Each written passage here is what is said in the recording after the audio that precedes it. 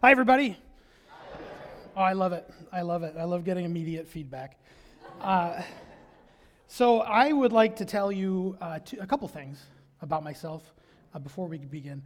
The first thing that I want you to know is that I am a storyteller. I love telling a good story.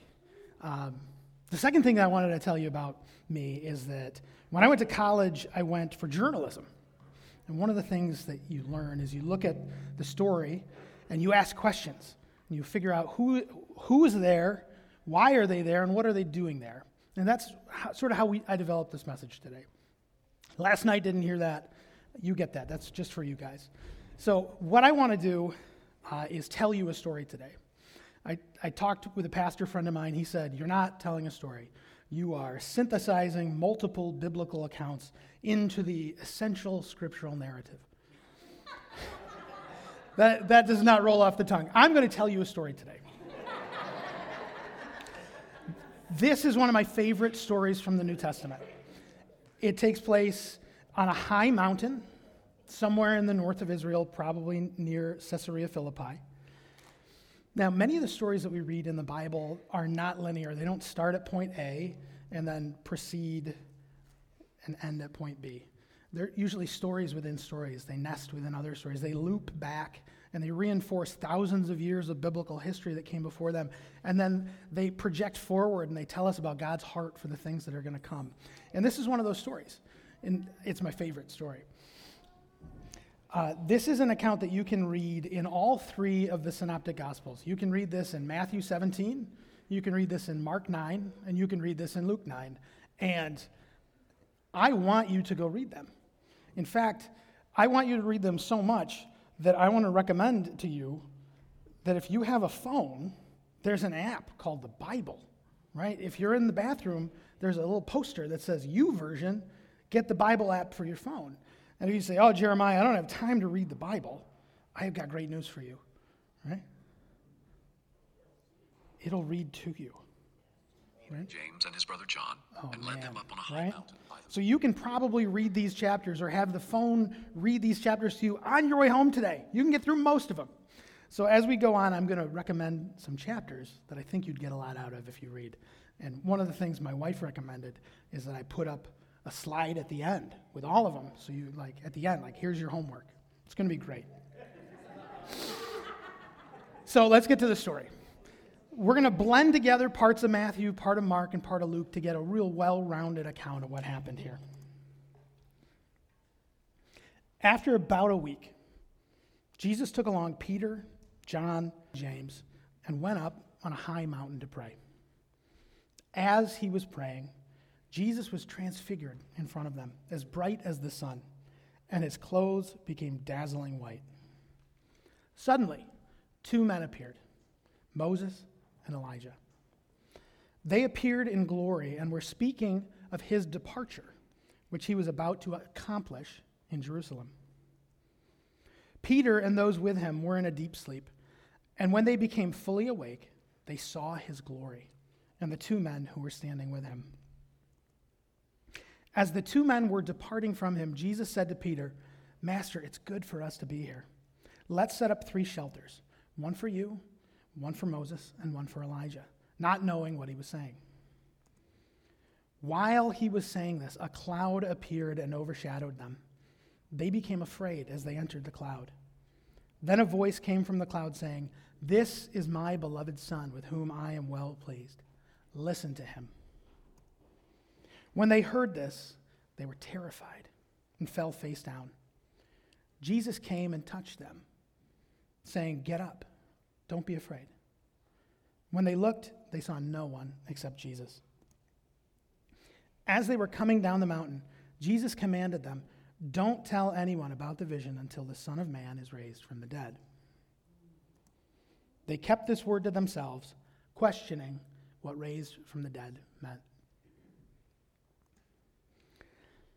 Have you ever watched a movie and noticed that the director intentionally frames the shot to include something like Schindler's List? There's a little girl in a red coat, or you're watching they're reading a book and you can see the title, and it's one of those things where they've done this on purpose because they want to catch your interest and they want to make you ask questions and figure out.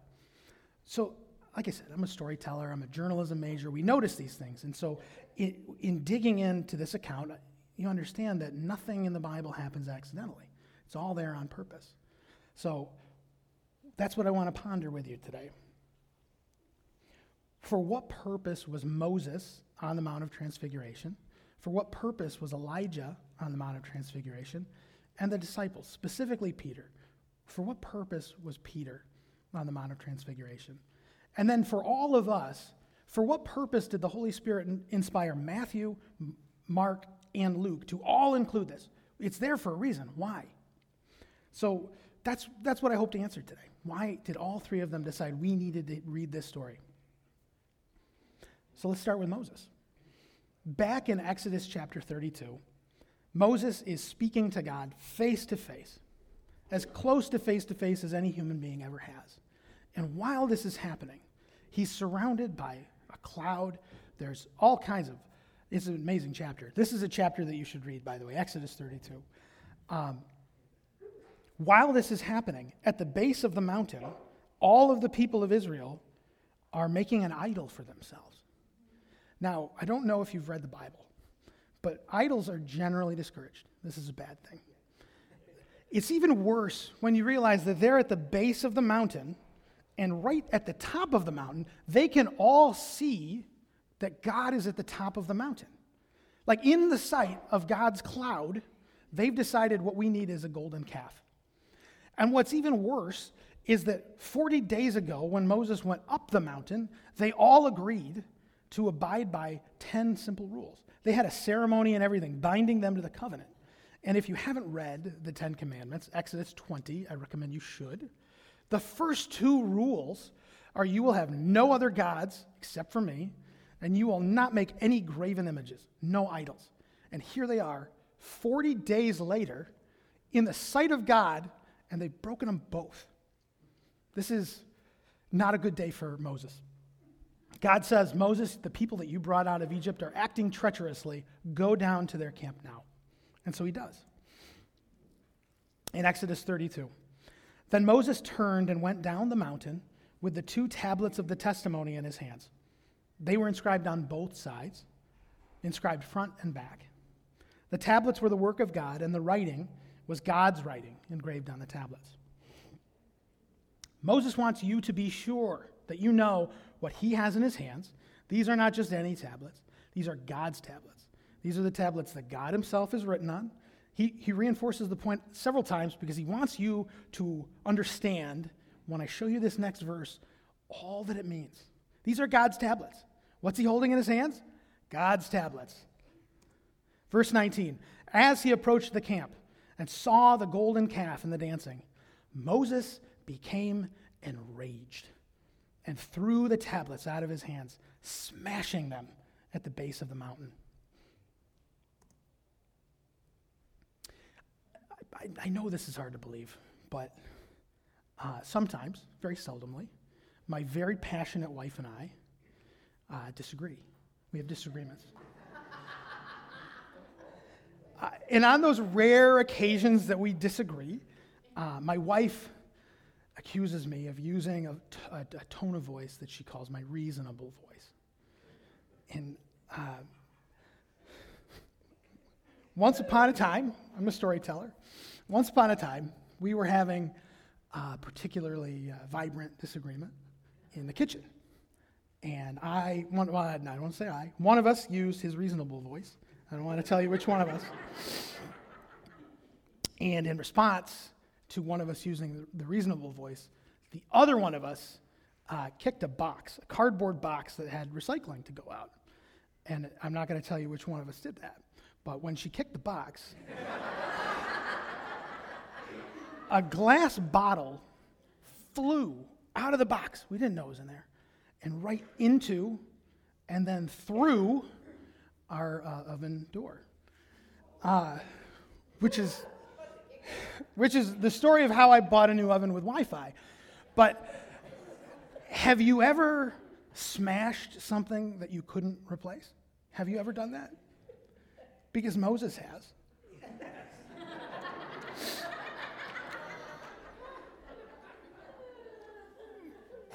Moses tells the people in verse 30, you have committed a grave sin. Now I will go up to the Lord. Perhaps I will be able to atone for your sin. There's a real important word here. Perhaps. Moses says, I'm not sure how, but I'm going to go to the Lord, and somehow I'm going to try and atone for this horrible thing that you've done. Moses is acting as a mediator between God and man. Moses is hoping to find a way to reconcile the relationship between God's people and God, to bring them back into a right alignment. When he does, he comes before God empty-handed. So Moses returns to the Lord in Exodus 32, and he says, oh, these people have committed a grave sin. They have made a god of gold for themselves. Now, if you would only forgive their sin, but if not, erase me from the book you've written. If only. There's another translation that I love called the Hebrew Bible. It's a modern translation. It's very new from a Jewish perspective, from the Hebrew perspective. And it translates it like this. Moses comes before God and says, I beg of you, if you would bear their offense, ... A lot of times when we say if is followed by then. It's kind of an equation. If you will do this, then I will do that. Moses comes before God empty-handed. He makes an if, but he doesn't have a theological framework. He can't see the other side of the equation. He doesn't know what the then is. He says, if you would bear their offenses, but if not. What does this have to do with the Mount of Transfiguration? That's a great question. I'm glad you asked. In his conversations with God, in acting as a mediator, and in attempting to reconcile the relationship between God and his covenant people, Moses asks God to see his glory. He says, show me your glory. And God allows it. And we read about that in Exodus 34. The Lord came down in a cloud, stood with him there, and proclaimed his name, the Lord. The Lord passed in front of him and proclaimed, the Lord. The Lord is a compassionate and gracious God, slow to anger and abounding in faithful love and truth, maintaining faithful love to 1,000 generations, forgiving iniquity, rebellion, and sin, but he will not leave the guilty unpunished. Moses immediately fell low on the ground and worshiped. I want you to imagine that you're Moses. We're going to imagine a few times today.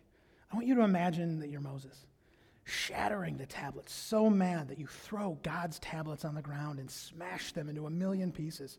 Imagine how, or fearful you'd have to be, how long that walk back up the mountain would have to be to ask God to do. Could you, again, how afraid you might have to feel if you're asking God to atone for sins and you don't have the other half of the equation. If only you would bear their offenses. And the Lord comes and he proclaims his name. You fall down on your face on the mountain in worship. And I want you to imagine that you're Moses. You look up and you see the full manifestation of the goodness of God in the person of Jesus Christ on the Mount of Transfiguration. Why was Moses on the Mount of Transfiguration? You read scholars right. They say Moses is there to represent the law.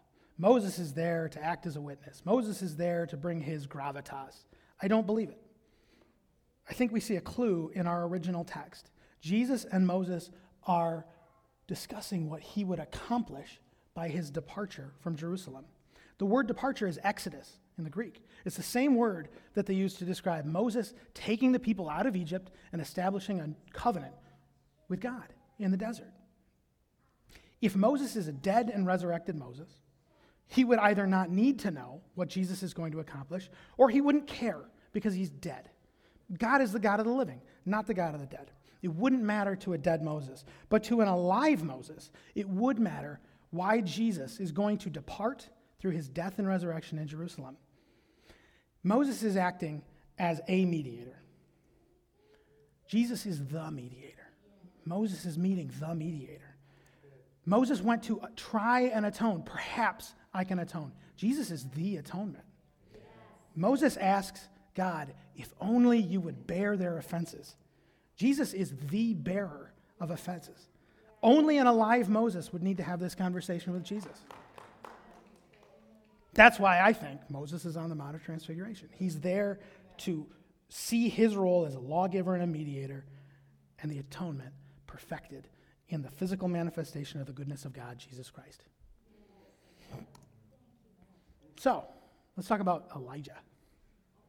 Elijah's story is told very briefly in the book of 1 Kings, and a little bit in the 2 Kings. 1 Kings 17, 18, and 19. Again, you're going to get a lot out of it if you read it.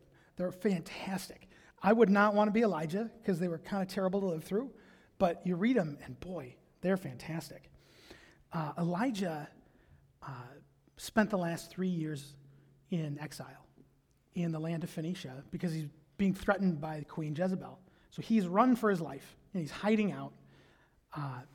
After 3 years, he comes back. And he finds that the king and queen have murdered all of the priests and prophets of God. He finds that they've torn down the altars to God. He finds that they built temples to Baal and Asherah. And he finds that there are 450 prophets of Baal and 400 prophets of Asherah who eat dinner every single night with the queen in the palace. Elijah confronts the king and all of his false prophets on Mount Hermon, and it is an amazing read. It is fantastic. You should read it. 1 Kings 17, 18, and 19. It's like an action movie, right? Elijah confronts them all. He's really funny about it. He calls down fire from heaven, and God provides fire from heaven. It burns up the sacrifice. It burns up the altar, the stones, the water, everything. All the people are there. They all fall down on their face and they say, "Oh, the Lord, he is God." This is like a triumph for Elijah, you would think. 1 Kings 19. Ahab told Jezebel, the king tells the queen, everything that Elijah had done and how he had killed all the prophets with the sword. So Jezebel sent a messenger to Elijah saying, "May the gods punish me and do so severely if I don't make your life like the life of one of these by this time tomorrow." When Elijah saw that, he ran for his life. It's not when Elijah saw fire from heaven, it's when Elijah saw messengers come from the queen that he ran for his life. What is it that Elijah saw? Even in the face of God's undeniable power, sending fire from heaven, even in the face of all the people of northern Israel falling down and saying, "The Lord is God. We're on your team now. Forget those guys." Even after killing all the false prophets, Elijah could see the very next day that nothing had changed in their hearts. The messengers still obeying the king and the queen. Have you ever felt scared and alone? Once upon a time, Karen was pregnant with baby number 2. And on a normal day, bleeding is a bad thing, right? It's an especially bad thing when you're pregnant. So if you ever want to feel scared and alone, I would recommend an exam room in the emergency room, waiting for the PA to come in and tell you, "There's nothing we can do. Go home. You're going to lose your 12-week-old baby." That's a room that goes from scary or from afraid to scary real quick. Now, the rest of that story is not mine to tell. The rest of that story is Karen's to tell. But spoiler alert, most of you have met Jack. So it has a happy ending.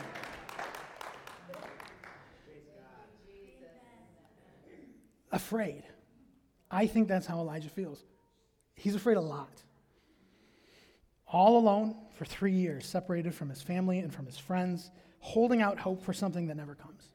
When he finally goes home, when it's time for him to confront the king and queen, nothing feels the way that it should. Nothing goes the way he thinks it should. And the very next day, the same terrible king and queen are still in charge. The people are still idolatrous at heart. They've forsaken the covenant, and now they're coming to kill him. So Elijah, if you read the story, walks into the desert, and he begs God to kill him. God instead, in his mercy, leads Elijah through the desert for 40 days and 40 nights. And where does God lead Elijah? He leads him right back to Mount Sinai, to the very same mountain where God caused him to pass by Moses, probably to the same rock. I'd like to think he's in the same cave that God shielded Moses in. Suddenly, the word of the Lord came to him. And the word of the Lord, who, just time out, who does John teach us that the word of the Lord is? Right? Okay, just wanted to loop this story back, right? Because they loop. And the word of the Lord said, "What are you doing here, Elijah?" And Elijah replied, "I've been very zealous for the Lord God of armies, but the Israelites have abandoned your covenant. They've torn down your altars. They've killed your prophets with the sword. I alone am left, and now they're looking for me to take my life." Then the word of the Lord said, "Go out and stand on the mountain in the Lord's presence." At that moment, the Lord passed by. A great and mighty wind was tearing at the mountains and was shattering cliffs before the Lord, but the Lord was not in the wind. After the wind, there was an earthquake, but the Lord was not in the earthquake. After the earthquake, there was a fire, but the Lord was not in the fire. And after the fire, there was a voice, a soft whisper. When Elijah heard it, he wrapped his face in his mantle and stood at the entrance to the cave. I want you to imagine that you're Elijah. You're terrified, so scared for your life that you've run away into the desert. You've begged God to kill you before your enemies can kill you. You are heartbroken over your people. Your family have abandoned the covenant with their God. God leads you to a cave on a mountain, and suddenly the word of the Lord comes to you and asks, "What are you doing here, Elijah?" The mountain is torn apart by wind, an earthquake, and fire, but you know the Lord is not in those things. It's not until you hear a minute stillness that you know the presence of God is there. You throw your cloak over your face, step out into the presence of God, and when you remove your cloak, you see the physical manifestation of the glory of God in the person of Jesus Christ on the Mount of Transfiguration. Why would Elijah be on the Mount of Transfiguration? For what purpose? Just like Moses, Elijah is there to learn. He needs to learn what Jesus Christ is going to accomplish. He meets the physical manifestation of the Word of God made flesh. The Word that he's heard his whole life has a body, has a person. Elijah is heartbroken over the abandonment of the covenant, but Jesus is going to accomplish the establishment of a new covenant.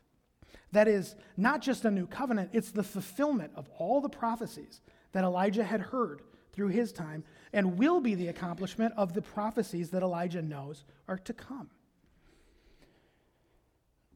And Elijah is on the Mount of Transfiguration, I think, to overcome his fear. If you read the rest of his story, Elijah is never afraid again. It's pretty great. You come away from meeting with God, the glory of God changed. More than anything else, I think Elijah is on the Mount of Transfiguration to be strengthened. What does he say over and over? I'm the only one. And when the word of the Lord speaks to Elijah, he lets him know you are not alone. You'll never be alone. That even though he was in exile for 3 years, God kept a remnant of 7,000 who'd never bowed their knee to Baal. That there would always be a remnant in the land for 1,000 generations and for all time. So why was Peter on the Mount of Transfiguration? Our story begins very interestingly. After about a week. A week after what? Well, let's find out. Let's look at Matthew 16, the chapter that comes right before. Beginning in verse 13. When Jesus came to the region of Caesarea Philippi, he asked his disciples, "Who do people say the Son of Man is?" And they replied, "Well, some say John the Baptist, others say Elijah, still others Jeremiah or one of the prophets." "But you," he asked them, "who do you say that I am?" Simon Peter answered, "You are the Messiah, the Son of the living God." Jesus responded, "Blessed are you, Simon, son of Jonah, because flesh and blood did not reveal this to you, but my Father in heaven." Then he gave the disciples orders to tell no one that he was the Messiah. What a great day for Peter, right? What a great day. Blessed are you, Peter. My Father told you this. He's given you understanding. He gets a new name. He was Simon, and now he's Peter. He's the rock, right? What happens in the immediately following verse? Does anybody know what happens? From then on, Jesus began to point out to his disciples that it was necessary for him to go to Jerusalem, to suffer many things from the elders, chief priests, and scribes, to be killed, and to be raised on the third day. Blessed Peter. Blessed Peter, who receives understanding from God. Peter took him aside and began to rebuke Jesus. Oh, no, Lord. This will never happen to you. Anybody ever been slapped? I don't want to, man. Jesus turned and told Peter, "Get behind me, Satan. You are a hindrance to me because you're not thinking about God's concerns but human concerns." Wow. Whiplash, right? Blessed are you, Peter. Get behind me, Satan. What a day. Have you ever said something that you immediately regretted? I have. I say a lot of things. I talk a lot. I'm a storyteller. There are a lot of times, I could tell you a lot of times, where I regretted saying things. You ever been part of a group text? A group text on your cell phone? This might be for people, certain group of people. On a group text, and you don't pay real close attention to who else is on the group text, and then you say something that is inarguably true.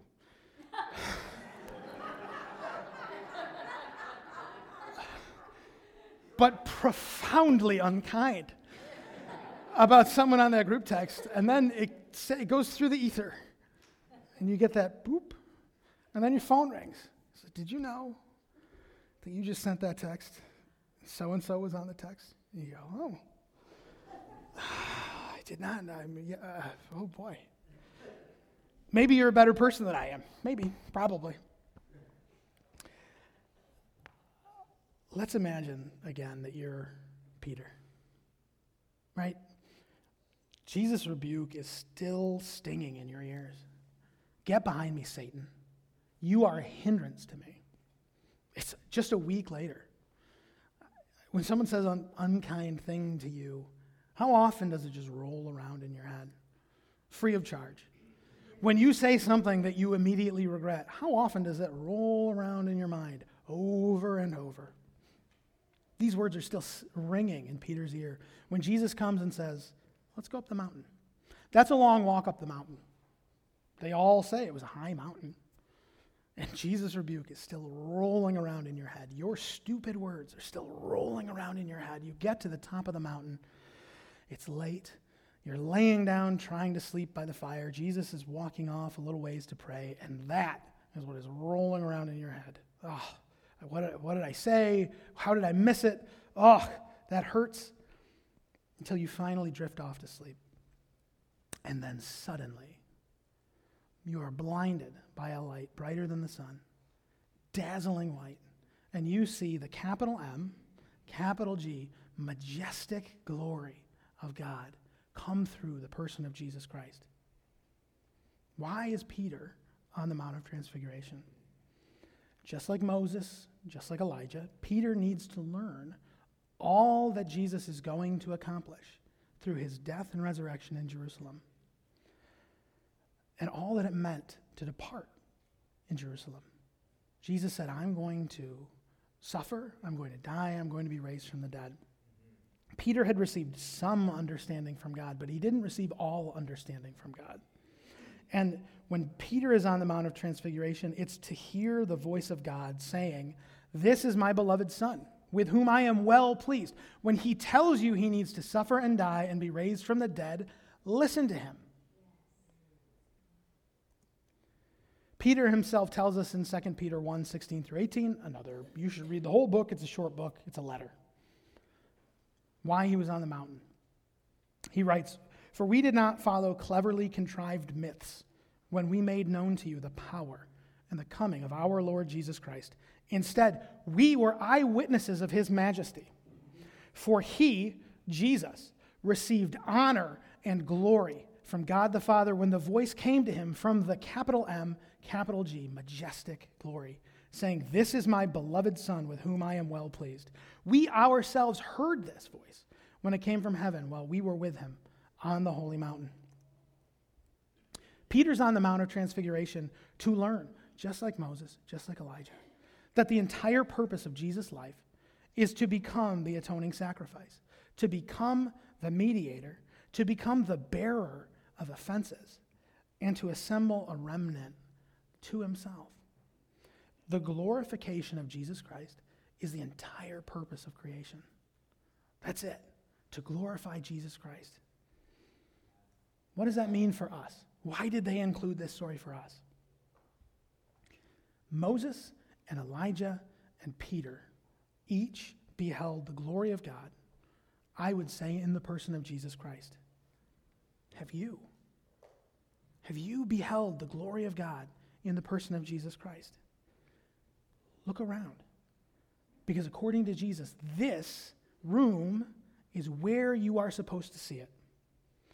In John 17, Jesus is praying for you and for me and for us and for all believers to come. He prays, "I pray not only for these, but also for those who believe in me through the disciples' word. May they all be one, as you, Father, are in me, and I am in you. May they also be in us, so that the world may believe that you sent me. I, Jesus, have given them," that's you, "the glory that you have given me, so that they may be one as we are one. I in them and you in me, so that they may be made partially one." Right? So that we can have petty divisions, so that we can hate each other over politics, so that we can be made completely one. That's the purpose. So that the world may know that you have sent me and have loved the world as much as you have loved me. John 3, God so loved the world that he sent Jesus. Jesus says he is giving you and me, that's us, the glory that the Father gave him specifically so that we, you and me, us, are one, completely one as Jesus is with the Father. So that we're one, so that the world knows, so that the world comes to know that God loves them as much as he loves Jesus. Let me ask you again, have you seen the glory of God? Because this is the room where you're supposed to see it. In 2 Corinthians 3:18, Paul writes, "We all, with unveiled faces, are looking as in a mirror at" what? "At the glory of the Lord. And we are" what? "Being transformed into the same image." That image is the glory of the Lord. We are being transformed into the image of the glory of the Lord. From glory to glory to glory. This is from the Lord, who is the Spirit. We are looking at the glory of the Lord in this room. We are looking at the glory of the Lord in our secret place. And as we gaze upon the glory of the Lord, we are being transformed into the image day by day. It's not like skipping from chapter 1 to chapter 12, and now you're at the end of the book. It's turning a page every day. It's moving through the story. It's becoming more and more like the glory of God, the image of the glory of God every day. Being transformed into the image of Jesus Christ. So, look around the room. This right here is where the glory of God that Jesus gives us is present and is supposed to be present. Just like the glory of God that Moses beheld on Mount Sinai, it's a glory that requires something from you. It requires personal holiness. Just like the glory of God beheld by Elijah, it's a glory that can't be found in the whirlwind of activity, the whirlwind of how you feel, the fires that you can't control, the earthquakes that shake your life. That is not where the glory of the Lord is. The glory of the Lord is found in the minute stillness of the presence of God. It's a glory that was not seen by the thousands of people, the multitudes who followed Jesus around. It's a glory that wasn't seen by the 72 or 70 disciples that Jesus commissioned in his name and with his power to go heal and cast out demons. Those 70 didn't see the glory. It wasn't a glory that was seen by the 12 apostles. It was a glory that was only seen by the 3 who pressed in, who developed a deeper relationship with Jesus, and who became his best friends. Those are the 3 who saw it. Like the glory of God beheld by Peter, James, and John, it is a glory that asks us to submit our own preconceptions about who God is and what he should do to the truth that he will reveal to you about what he wants to do and what he will do. So I'm not going to ask you to come to the altar and confess how you've fallen short of the glory of God, because if you've read Romans, and you should read Romans, all have fallen short of the glory of God. Obviously, afterwards, if you want prayer, people want to pray with you. But I'm not going to ask you to come and I've fallen short. Instead, I want to give you homework. You're welcome. You're welcome. I want to ask you to find time this week to go from this place and do. A few weeks ago when I was leading worship, I think it was a Saturday night, the author of Hebrews said that we bring a sacrifice of praise. And in the Old Testament, David says, I will not offer an offering that costs me nothing. Right? You should not come here and expect to be fed and then go and do nothing and then come back here next week and expect to be fed again. You're supposed to go from here and do. You're supposed to go from here and feed yourself. I'm asking you to do that. What I want you to do is find time this week to seek out the silent place, the place of minute stillness, the place where you can hear a still small voice. And do it. Press in and listen. I want you to ask God to reveal to you where your shortcomings are. Because if you ask him, he will tell you. Amen. He's faithful. Moses struggled with anger. He smashed the tablets. He killed a guy in Egypt. He was an angry guy. Elijah struggled with fear. He ran for his life repeatedly, terrified. Peter, what can we say about Peter? He was pretty impulsive. I mean, he was opinionated. He was strong-headed. None of that stopped them from seeing the glory of God. And your shortcomings, your emotions, don't have to stop you. You submit them to the Lord. They won't stop you if you're interested in pressing in and seeing the glory of God. They all saw the glory of God, and you can too, privately and corporately. Every one of those people came away from seeing the glory of God changed. But it didn't make them perfect.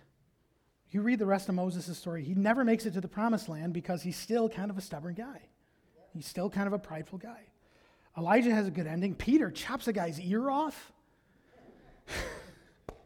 Peter denies Jesus with an oath. Like, this is right afterwards. You're not going to come away from the glory of the Lord changed. It's not chapter 1 to the end of the book. It's a day by day, by day, by day, transformed from glory to glory to glory. Most importantly this week, I want you to not just go into your room and pray, not just go into your room and ask God to reveal to you what you can change. I want you to actually do it, right? The glory of God for us, Jesus says, is found in our unity in this room. What I want you to do is to ask God how you can help bring your relationship with someone in this room into a better alignment. Jesus says that this connection is the same connection as this connection.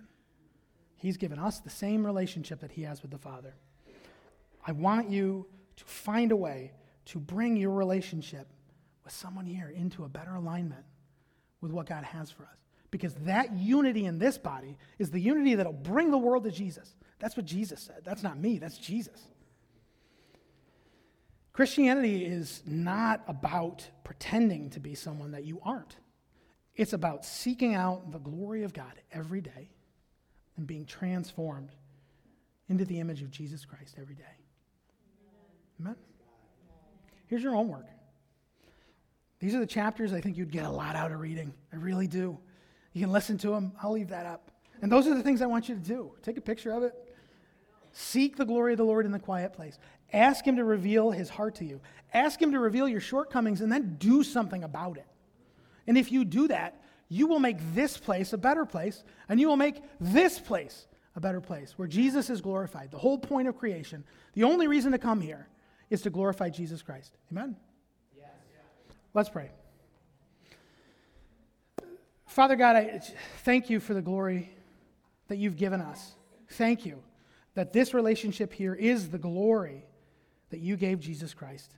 Holy Spirit, I ask that this week, as we push into your word, as we set time to meet with you and to listen, not just bring you complaints, but to listen in the quiet place, Holy Spirit, speak to us.